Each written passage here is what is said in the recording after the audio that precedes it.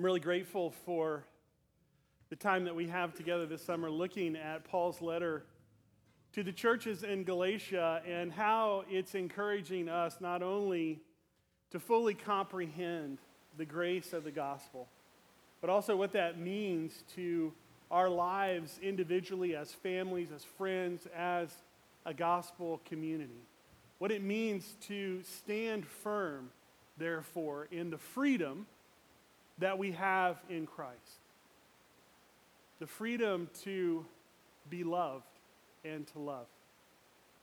The freedom to love and serve, not out of duty or obligation or compulsion or to earn approval, but because we have God's approval and because He first loved and served us in Christ. This morning we're looking at approval and how God's approval moves us to love and serve as God loved and served us in Christ. That approval isn't something that we seek to earn. Approval is something that we already have and therefore seek to respond gratefully to in our thoughts, words, actions, and relationships.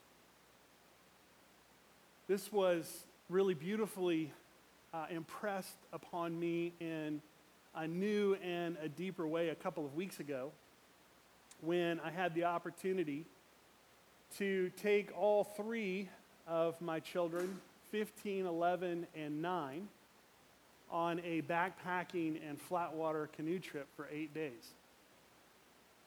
It was wonderful.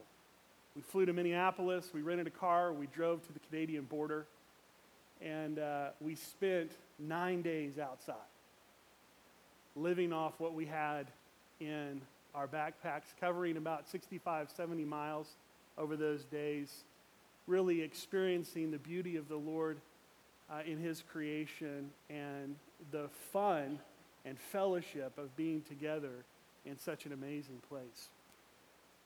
One of the things that happened was that the boys, Ben and Barrett, had a tent, and I shared a tent with my daughter, Susanna. And this was actually really amazing. And we developed this relational rhythm beginning the first night. And what would happen is that I was carrying the tent and most of the things that went inside the tent in my backpack, and I would get those things out. And we would lay out the ground cloth and lay out the tent. And Susanna found that she really enjoyed putting the poles together, connecting them and helping set up the tent that way. And I would be there with her and help her first couple of times figure out how to do that well. And then eventually I would go and I would gather water and start preparing to cook the meal while Susanna would unpack the rest of the things. This is amazing. And what she would do is she would get out our mattress pads and lay them out in the tent. And then she'd get out both of our sleeping bags and lay them out over the mattress pads. And then she would take all of the little stuff sacks and arrange them and organize them neatly at the end of the tent. And then she would get out our camping pillows and blow them up and set them on top of the sleeping bag and turn down the corner of the sleeping bag. I have never had a tent mate like that. It was awesome. It was absolutely awesome.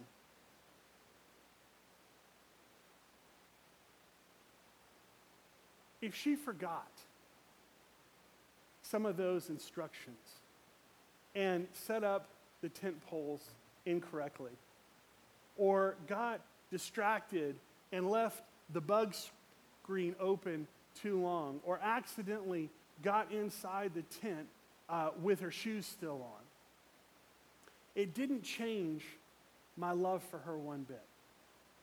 She still had the fullness of my approval and blessing. She wasn't doing those things because she wanted me to like her. She wasn't doing those things because she wanted me to approve of her. She wasn't doing all of those things because she felt like she had to do those things in order to receive my blessing. She was doing those things in grateful response to the relationship that we already had. It was never, it is never, it will never be about her performance. She was setting up the tent poles because she knows that I love her. She was taking off her shoes and closing the bug screen because she knows I delight her and in her, and I'm crazy about her, and I'm so happy just to be there with her. The things that she was doing were an expression of the love and the approval and the blessing that she already had from me. Nothing else. Nothing else. And it would break my heart if Susanna ever believed the lie that there was something that she had to do to win my love, to earn my approval, or to gain my blessing. She just has it because of who she is, not because of anything that she does. And as I was experiencing that in the backcountry, it brought to my heart how much more does our Heavenly Father feel about us. In Christ, we have the assurance of God's love and approval and blessing. And so we desire to love and serve and please God in grateful response, not so that God will like us because he already does, not so God will save us because he already did. And so God's approval in Christ does this. It sets us free from trying to earn God's approval. And it motivates us to love and serve him because we already have it. Do you believe that? Do you experience that? Because this is the heart of the gospel of grace. This is the heart of Jesus' message and the message of the apostles and Paul's reminder to the churches in Galatia. That in Christ we have the acceptance, the approval, the blessing of God. It's based on what he has done for us so that we don't have to keep striving and trying to earn it. We can joyfully respond to it in every aspect of our lives. Let's pray. I'm going to pray the collect for the day, the prayer of the day, that followers of Jesus are praying all across the world this morning. I think it's very encouraging and relevant to what the Lord has to share with us this morning. Oh Lord, give us perpetual love and reverence for you. For you never fail to help and lead those whom you have set upon the sure foundation of your loving kindness. Through Jesus Christ our Lord, who lives and reigns with you in the Holy Spirit, one God, forever and ever. Amen. Open your Bibles to Galatians chapter 1, verse 10. In your blue Bible, that's on page 972. Galatians 1, verse 10. This verse is the thesis, the thrust, the big idea of what Paul is trying to communicate in this part of his letter. Am I now trying to win the approval of human beings or of God? Or am I trying to please people? If I were still trying to please people, I would not be a servant of Christ. And so what we see this morning is a little bit further clarity on the context of what Paul is sharing as he writes to these at least 4 churches in the region of Galatia. In this section of his letter, he's responding to criticism. Specifically, he's responding to an accusation that he's trying to please people rather than please God. It's an accusation that comes from a group of people within the church. A group of people who insist that new believers have to continue in the ceremonial rites and rituals of the Mosaic law, of the Jewish tradition. They were insisting that new converts, especially Gentiles, needed to be circumcised and keep up with things like dietary restrictions. And Paul had come and taught and was continuing to teach them that Christ had set them free from the requirements of the law by fulfilling those requirements on their behalf. And yet, this group of people within the church, these leaders, these teachers, Judaizers, as they came to be called, refused to believe and accept this. The gospel invited them to a new way of life. The gospel is the message that Jesus has fulfilled the law and that he has done everything that was necessary for their salvation for them on their behalf.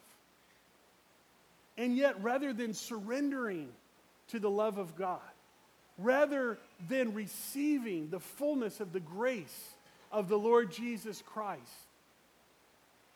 in their insecurity,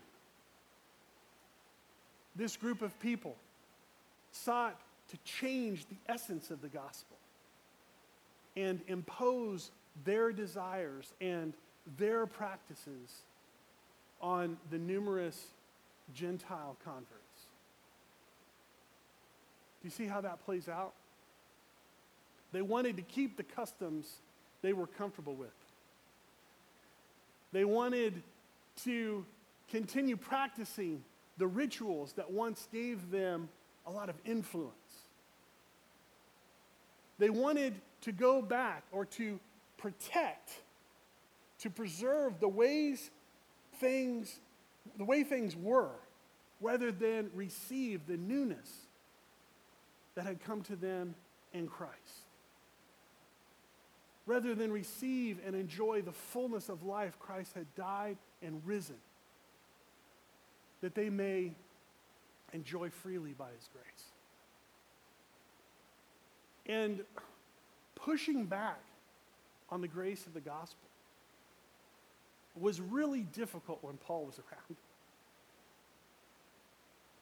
It was really hard when Paul was continuing to teach the fullness of who Jesus is and what he had done and who they are as a result. And so what do? They attack his character. They scold him for throwing out all the requirements of the law that had historically been a part of bringing Gentiles into the Jewish faith. And they shame him for trying to please the Gentiles rather than God by teaching that they could be saved apart from the law and through faith in the sheer grace of Jesus. This is what's happening inside the church. And what we see is Paul responding to this criticism with a lot of clarity and a lot of grace. A couple of things. First, he just shares his testimony. I love this. One of the things that God has done for every follower of the Lord Jesus Christ is God has written a testimony on our hearts. He's written a story on our hearts that describes who God is and what God has done and who we are as a result of the love of God in Christ. There's a story that God has written on your heart that describes what your life was like before you encountered the grace of Jesus Christ. And that story contains your encounter with Jesus and who he is and what he has done for you and how you responded. And that story contains testimony of what your life has been like ever since. And people can argue time and place and location, but they can't take away your story. And that's why one of the most effective ways to share the love and the grace of the Lord Jesus Christ and to help people come into a saving relationship with him is simply to tell the story of your relationship with him. And that's what Paul is doing. He shares his testimony. If he was trying to please people, he's saying that he would have remained a Pharisee. He was the best at religious deeds. He was the best at living according to Jewish custom and tradition. He'd beaten everyone in his generation in being zealous for moral righteousness, and yet that didn't make him right with God. Do you see what he's saying there? He's saying, I've already been there and done that. You can't make yourself acceptable to God by the most zealous and detailed following of moral, ethical, or cultural codes. It doesn't work. And by asking anybody to do so is actually reversing the gospel. It's an entirely different gospel altogether. Paul is reminding the Judaizers that at one time he had been intensely hostile to the gospel. He wanted to destroy the church. If he was trying to please anyone, it wasn't the Gentiles, it was the Jews.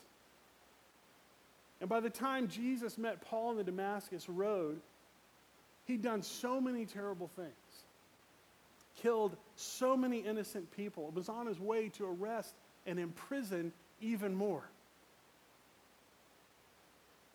And yet none of that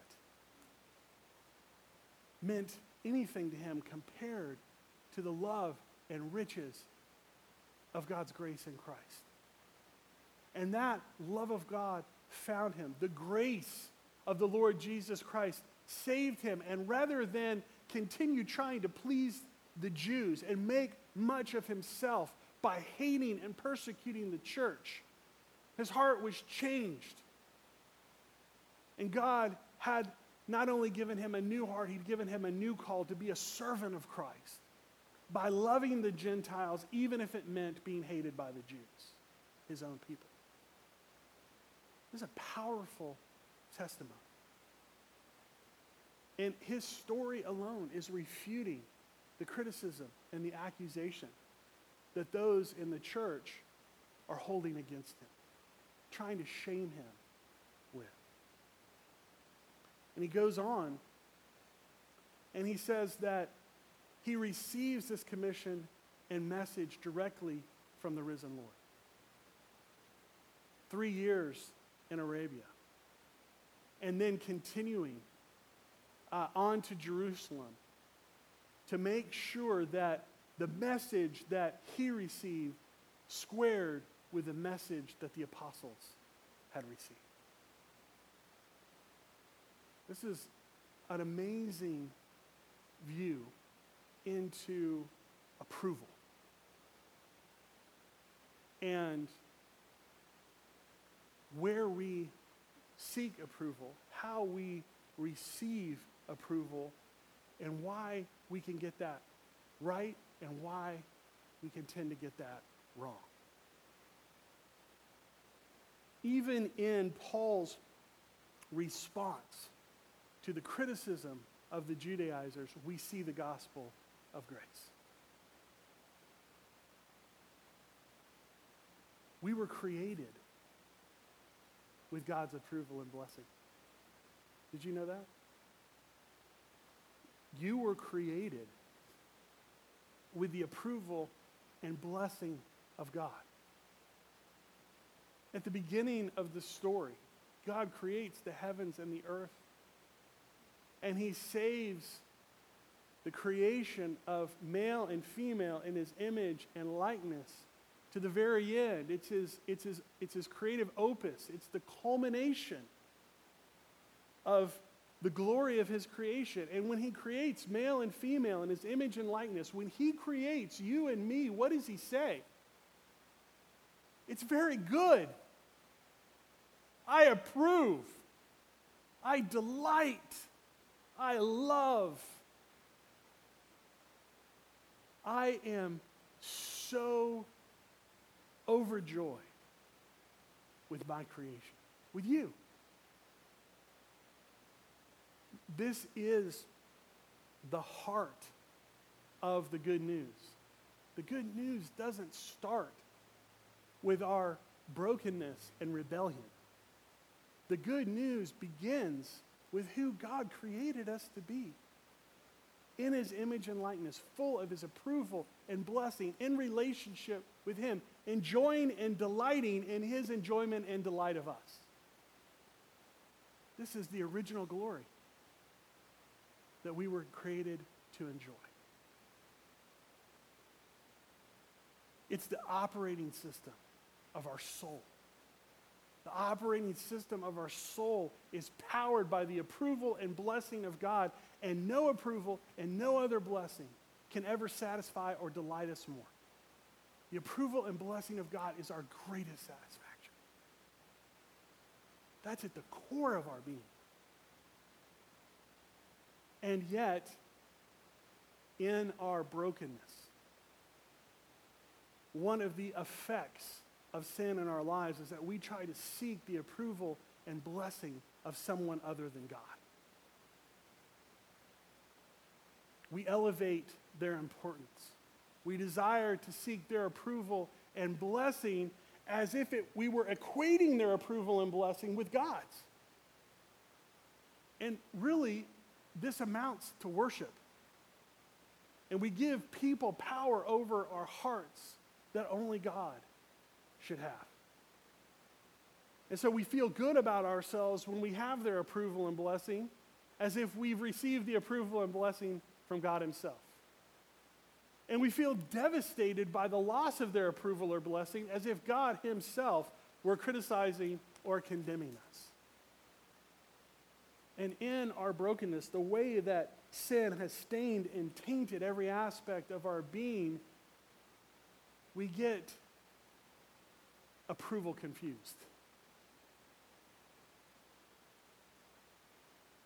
And we begin to not revere and stand in awe and worship God. We begin to revere and stand in awe and worship a human being. Seeking the approval of people is a form of idolatry, where we elevate someone's opinion and desires about us or for us above that of God's. And what the beauty of the gospel is that Jesus Christ has come to speak into and to do something about that brokenness, that confusion. And specifically, he restores us to the fullness of God's approval and blessing that we were created to enjoy in the first place. And what that means is that we don't need the approval of people because we already have the approval of God in Christ. We don't need the blessing of people because we already have the blessing of God in Christ. And any approval or blessing that we receive is a good thing so long as it's coming from God through somebody, but bad and unhelpful and harmful if we are seeking to put that person in God's place.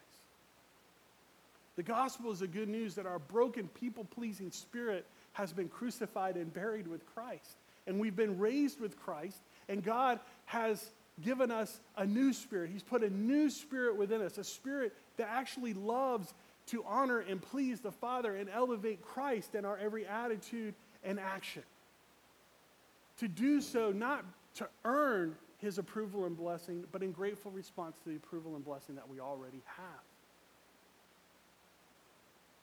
The enslaving craving for human approval is broken and no longer desired when we become satisfied with the approval and blessing that we have in Christ Jesus.